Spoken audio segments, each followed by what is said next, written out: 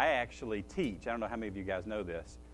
This version of my notes that I have on my iPad that I teach from each week is actually pulled straight from the website. So I had to teach off of the website each week. So with that being said, good morning.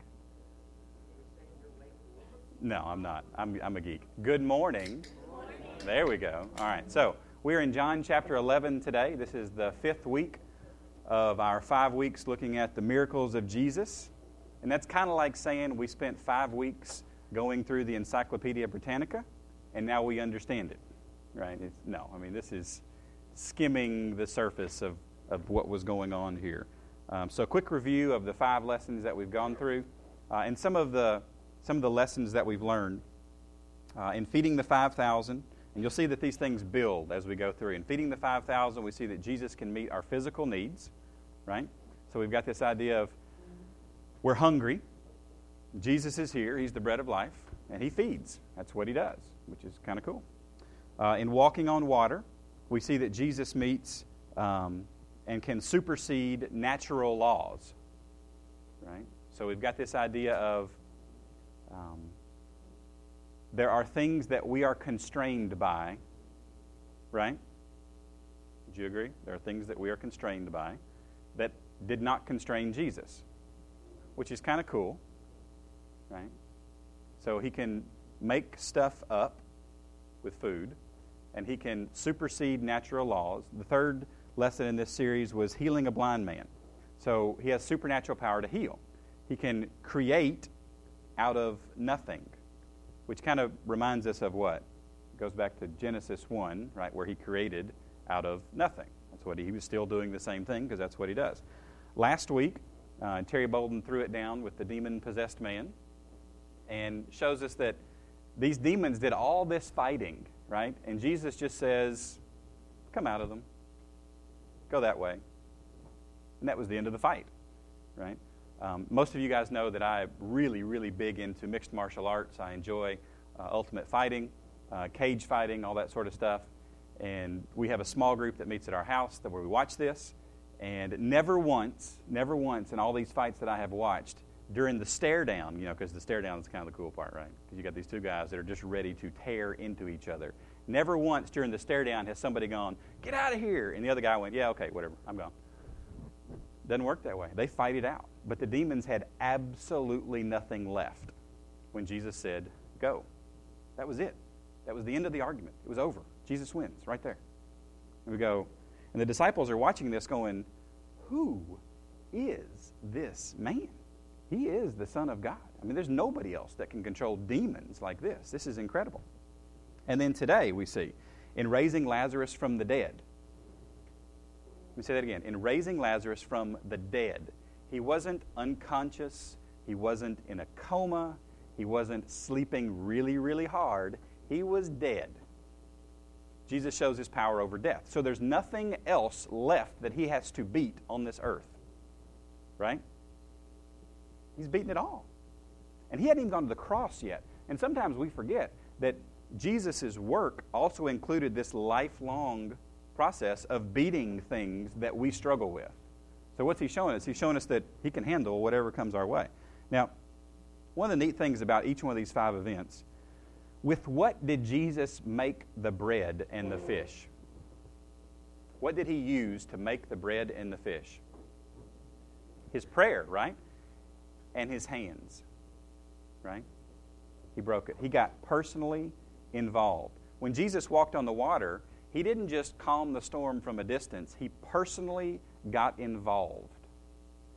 When He healed the blind man, He literally got His hands dirty, right? He spit in the ground and made some clay, and that's just nasty. I'm sorry. I'm just way too OCD and clean to wanting somebody to spit in my eyes and put mud, and it's awful. But He got His hands dirty.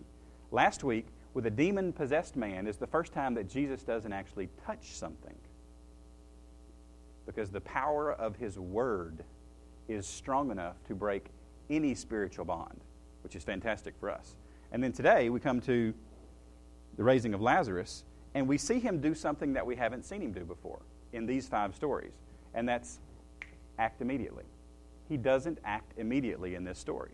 He lets something play out so that, and get this, and this is not prideful, so that he will look better at the end of the story. Now, all of us have gone through stuff in our lives where we have waited for something to play out so that we could kind of look good and step in and be the hero, right? I mean, nobody's ever done that? We've done this, right? Waiting for the optimal time, I'll look really good right here, and I'll step in. And that's pride. But when Jesus does that, that's actually okay because he's the only one worth looking good, right? He is good. So it's okay when he does that. So we're in John chapter 11. John chapter 11. You got your Bibles? Your iPads, your iPhones, your Droids. You ready to go? Here we go. Now a certain man was sick, Lazarus of Bethany. Now when you hear the name Lazarus, what do you think?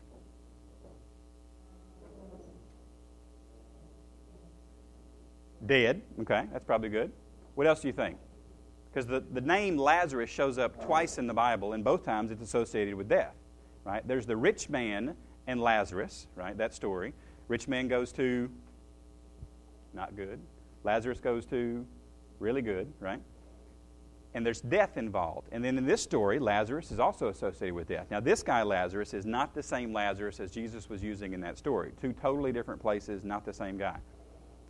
Lazarus of Bethany, the town of Mary and her sister Martha. It was that Mary who anointed the Lord with the fragrant oil and wiped his feet with her hair, whose brother Lazarus was sick. Now, there's an interesting timeline here.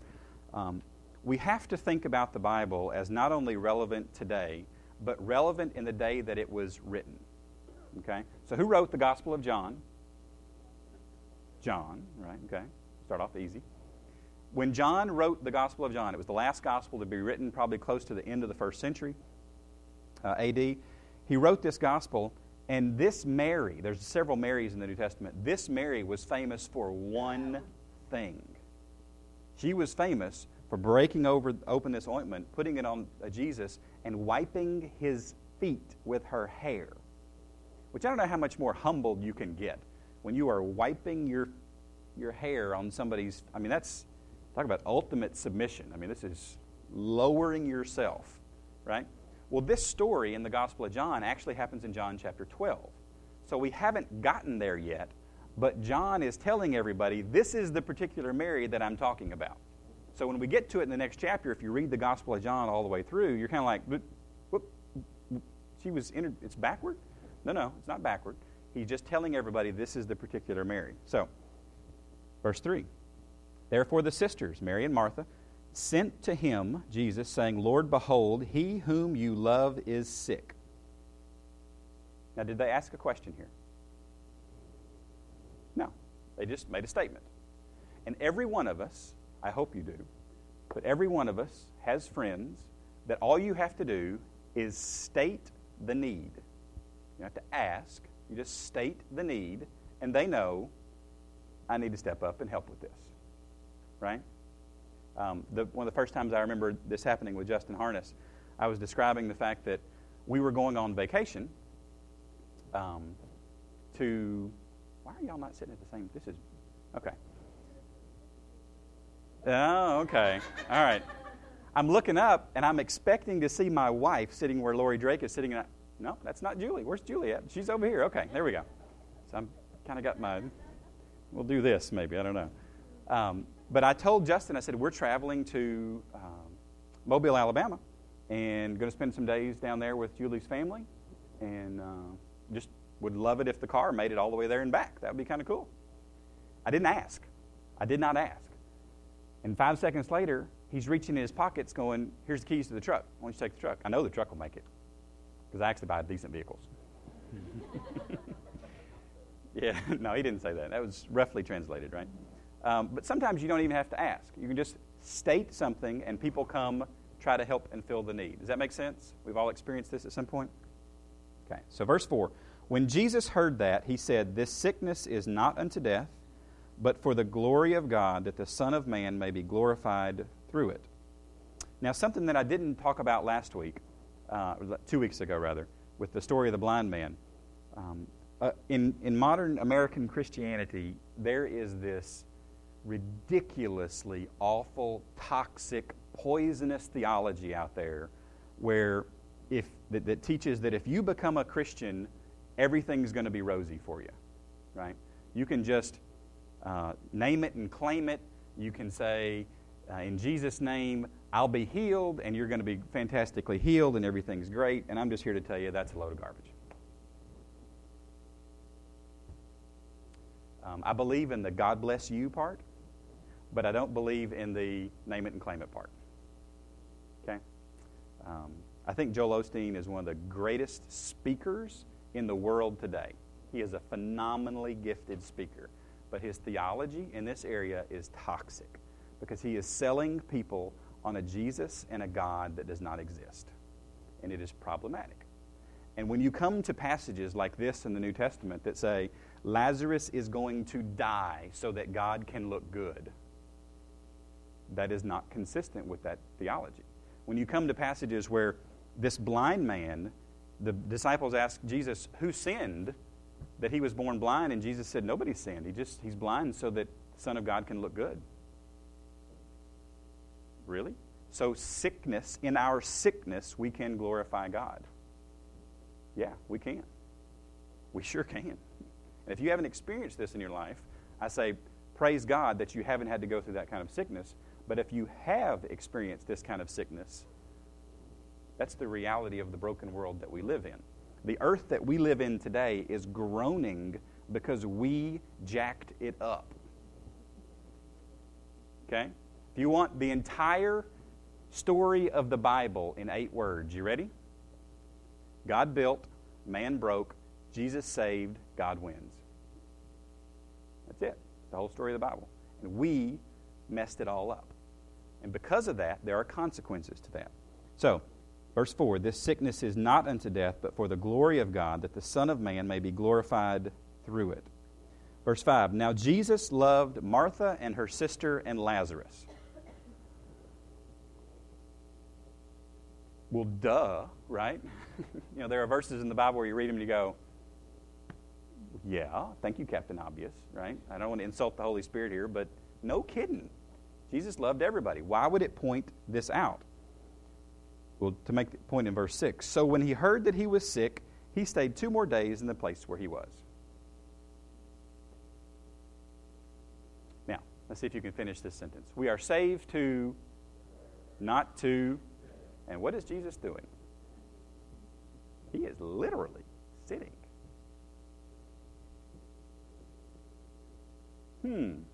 But you know why he's sitting? So that he will be glorified, and that God will be glorified, and that people will believe that he is the Son of God to listen to his message. Now, this is his plan, and keep that in the back of your head while we read through this account and see if it happens at the end, because it might be interesting. Verse 7, then after this he said to his disciples, let us go to Judea again. And his disciples said to him, Rabbi, lately the Jews sought to stone you, and you're going there again? There are times in the Bible where I wish we knew the inflection and the tone of the questions. And I think this is one of those, so you know that they tried to stone you there the last time? And we've promised, we're going to go everywhere you go. But you know that they promised to stone you there last time, right? I would be a little hesitant here. Understatement. Verse 9, Jesus answered, are there not 12 hours in the day? If anyone walks in the day, he does not stumble, because he sees the light of this world. But if one walks in the night, he stumbles, because the light is not in him. What? I love this. Jesus just kind of goes, they ask him a question, and he's just way over here. And they're going, we didn't get that. He's going, you weren't supposed to get it right now. You're supposed to get it later on. Because Jesus hides revelation from us until it is appropriate for us to know it. And for us, in this information age, this is an obnoxiously arrogant way to live, right? To think that somebody would hide information from me? No, I should Google it, dang it. It should be instantly available, and it should be free, right? And if it's not, I'm going to hack into it and make it free. I mean, that's our culture, our mindset. Verse 11, these things he said, and after that he said them, our friend Lazarus sleeps, but I go that I may wake him up. And his disciples said, Lord, if he sleeps, he will get well. It's like, we don't need to go if he's just napping. Come on. Verse 13, however, Jesus spoke of his death, but they thought he was speaking about taking rest in sleep. Verse 14, then Jesus said to them plainly, that's what it says. Like, you make this stuff up, right? Lazarus is dead. I can almost see Lazarus is dead, right? Just let me spell it out for you here. He is dead. I'm not talking about sleeping. And I'm glad he does this, right? And I'm glad for your sakes that I was not there, that you may believe. Nevertheless, let us go to him. Then Thomas. Now, what's Thomas known for? Doubting. Careful, though. Sometimes you get a reputation, and that reputation is not always consistent with your entire behavior. What does Thomas say? Let us also go that we may die with him. Man, that's loyalty. It's pessimistic loyalty, but it's loyalty, right? I mean, we're going, let's go die. Let's go die with Jesus. Here we go. And you're like, really? That's what you want to do? Yeah, that's what he was ready to do. He was ready to go die with Jesus. And you go, there's something admirable about that. Something a little off in the head about that too, but there's something admirable about that. So verse 17. So verse 1 through 16 is talking about what we're fixing to go do. So verse 17. So when Jesus came, he found that he had already been in the tomb. This is Lazarus. Had already been in the tomb 4 days. So 4 days. Okay? The Jews had a legend, and the legend was that the spirit, when you die, hangs around the body for about 3 days, just to see if you're kind of just mostly dead. Okay? Because sometimes you can be mostly dead, and a chocolate pill will take care of that. But mostly dead, right? And we can kind of surmise why this particular legend might come around, because there are things such as comas, right, where you can get you're out for a couple days and then you revive. And people with limited medical knowledge would look at this and go, oh my gosh, it's a resurrection, right? So they waited 3 days. They buried him the same day he died, because you got to make certain actions happen here. It's a hot part of the world. They bury him as soon as he dies, but the idea was that after 4 days, on the 4th day, you're done. There's no hope at this point. There's no hope for resurrection. You're done. Verse 18. Now Bethany was near Jerusalem. Did I do some cool hand motions there? Is that what that was? Oh, okay. Now Bethany was near Jerusalem, about 2 miles away, and I have really good peripheral vision for those of you that think that I can't see what you're doing. I really can. Many of the Jews had joined the women around Martha and Mary. And this is a beautiful statement, right? Because their brother has just died. And this is the community coming together to grieve. And this is good. This is good and right. To comfort them concerning their brother. Now Martha, as soon as she heard that Jesus was coming, went out and met him. But Mary was sitting in the house. Almost seems a little backward, right? Because Mary was always the one who was like, Jesus! Oh, man, Jesus is here! Woo! Right? I hope I didn't put a hole in my pants. I probably did, didn't I? Julie's looking at me. Did I? Ooh, I skint them pretty good. So that was my soccer scored a goal slide right there. I never played soccer, sorry. Now, but Mary was the one that just ran out and was always about it. But Martha goes out and meets him here. Now Martha said to Jesus, Lord, if you had been here, my brother would not have died. Which is a true statement, possibly. Maybe. I don't know. But even now I know that whatever you ask of God, God will give you. And Jesus said to her, your brother will rise again. And Martha said to him, I know that he will rise again in the resurrection at the last day. Now Martha is a realist. She's got to have everything logically explained.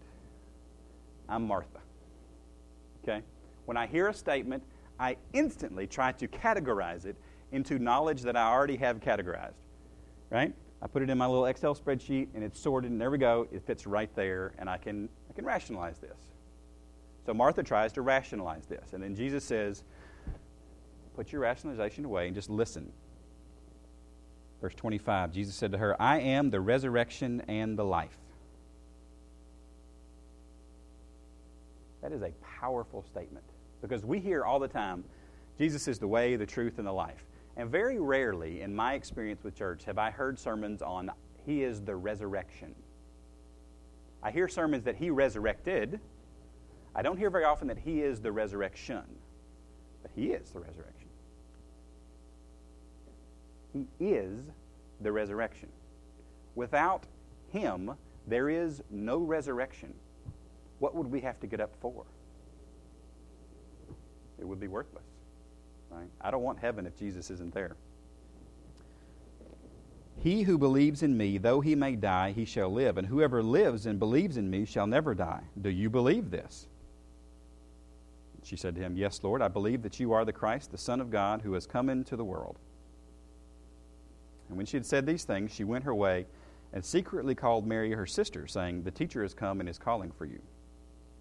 As soon as she heard that, Mary arose quickly and came to him. Now Jesus had not yet come into the town, but was in the place where Martha met him.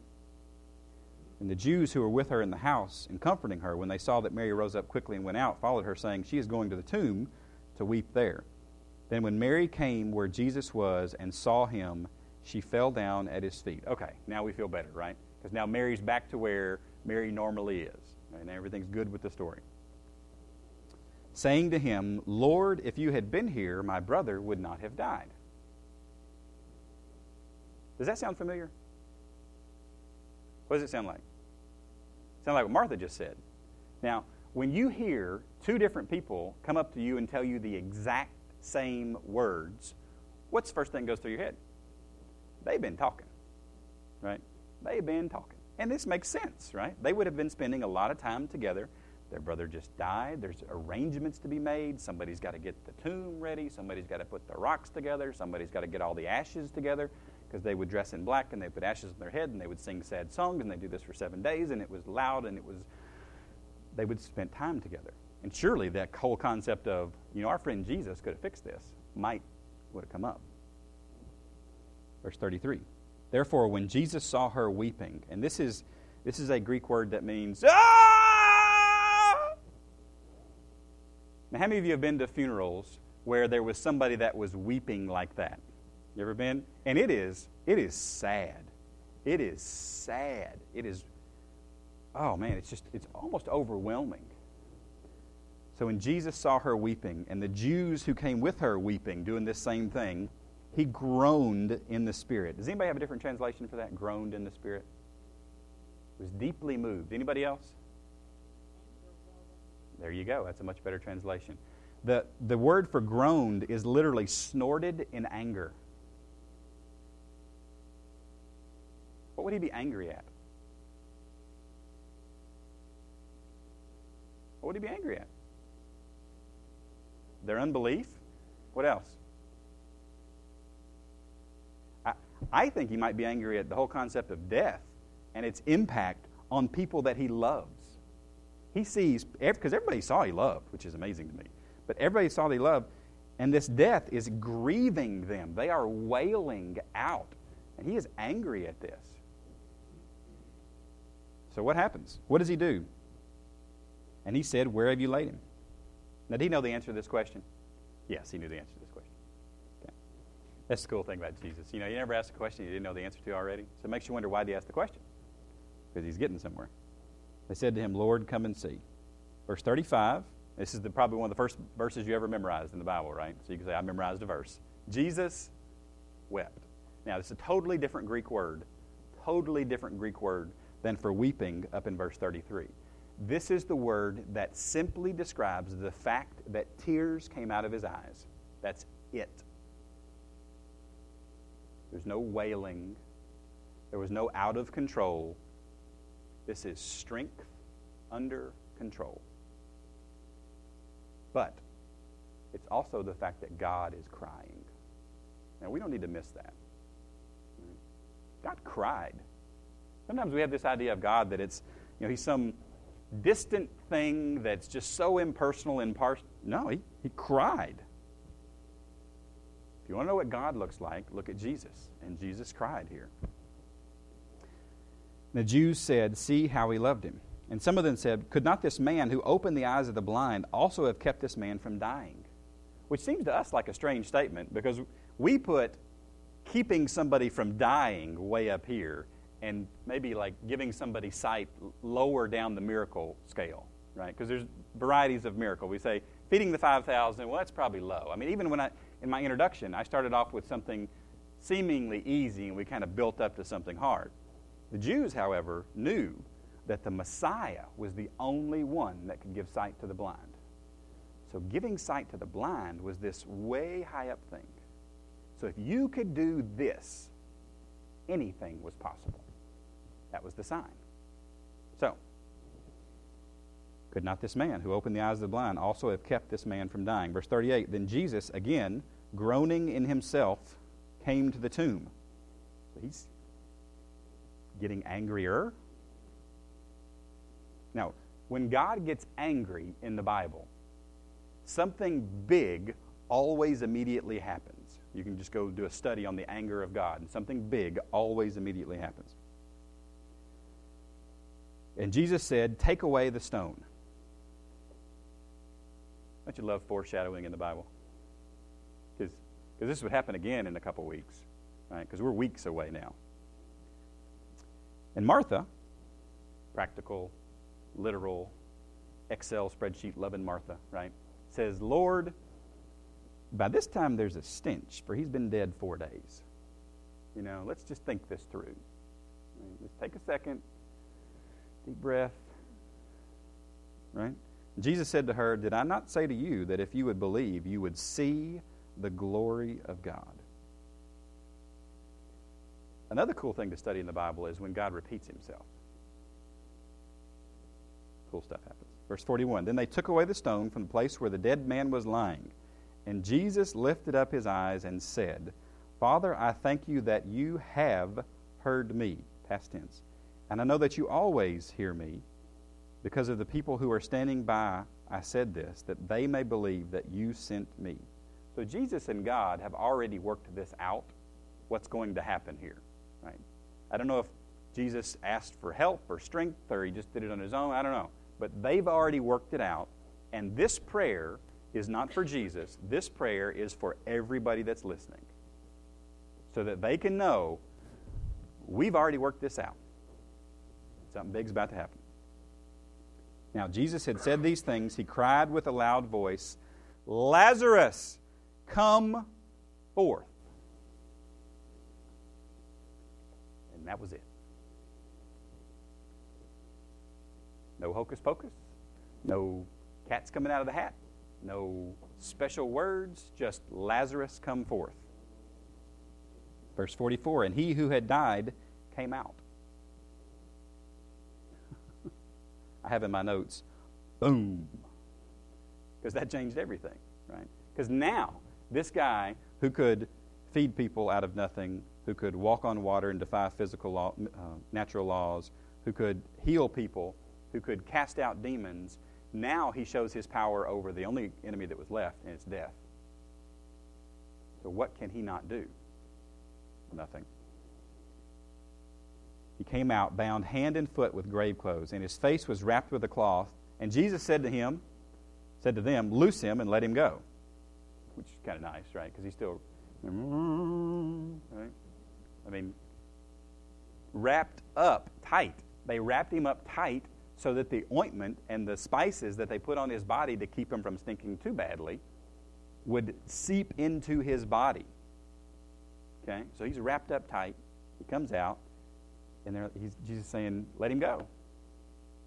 Now, throughout every single one of these miracles, there's been this group of people on the side that have been throwing stones, sometimes literally, right? Throwing stones at Jesus saying, you are claiming to be God, and we're going to get you one day. The scribes and the Pharisees and the religious leaders, right? Well, enter them. Verse 45, then many of the Jews who came to Mary had seen the things that Jesus did, believed in him. Now, why did Jesus say he was going to do this miracle? So that the glory of God could be seen. And what happens? The glory of God was seen. It changes people. In verse 46, but some of them went away. And you're like, what? You just saw a man come back You saw it. And they went away. And we look at this and we go, how do you miss this? How do you miss this? And I'm here to tell you that no matter who you are or what your story is, not everyone will believe it. It's just a reality. But that doesn't mean we're not supposed to tell it. We tell the story. So who'd they go away to?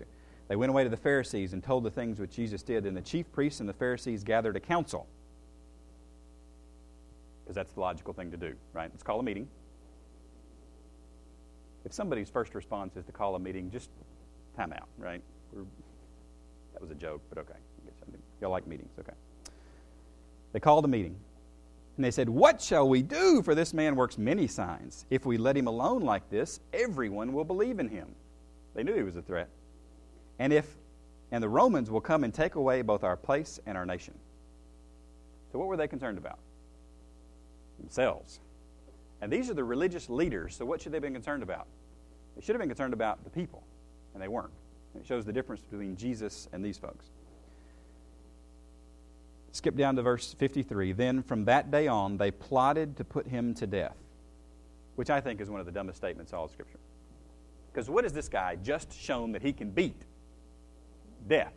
And what are they going to do to him? Kill him. And guess what? That ain't going to work. It is not going to work. Therefore, Jesus no longer walked openly among the Jews, but went from there into the country near the wilderness to a city called Ephraim, and there remained with his disciples. And the Pharisees put out this rule that if anybody knows where he is, they should go and they should kill him. And we go, really? This is just such a challenge to what's going on. Now, my question is, what happens to Lazarus? Right? Because the blind man had a heck of a story to tell. Right? I was blind and now I see. Lazarus, I was dead. Can you imagine these two talking? Like, let me tell you what Jesus did. Oh, really? He talked to me too? Yeah, he put my eyes back in my head. Man, it was awesome. Really? Oh, okay, they hit me. He pulled me out of the grave. I was dead. Man, I was wrapped up. Came out, right? I was dead. Can you imagine these two? In John chapter 12, you know what it says the Jews and the religious leaders tried to do?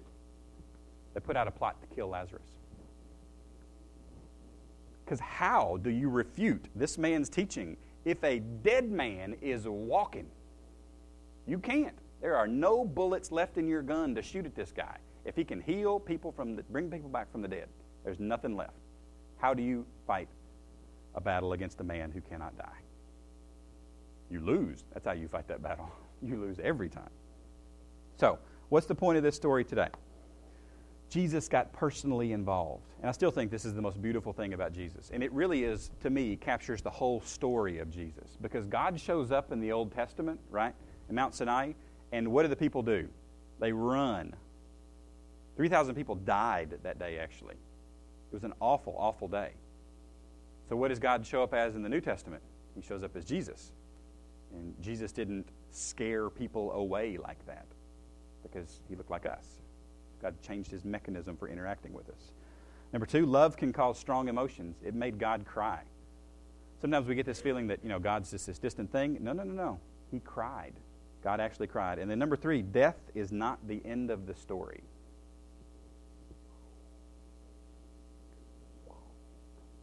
Now, you know what the Greek says when Lazarus had been in the tomb 4 days?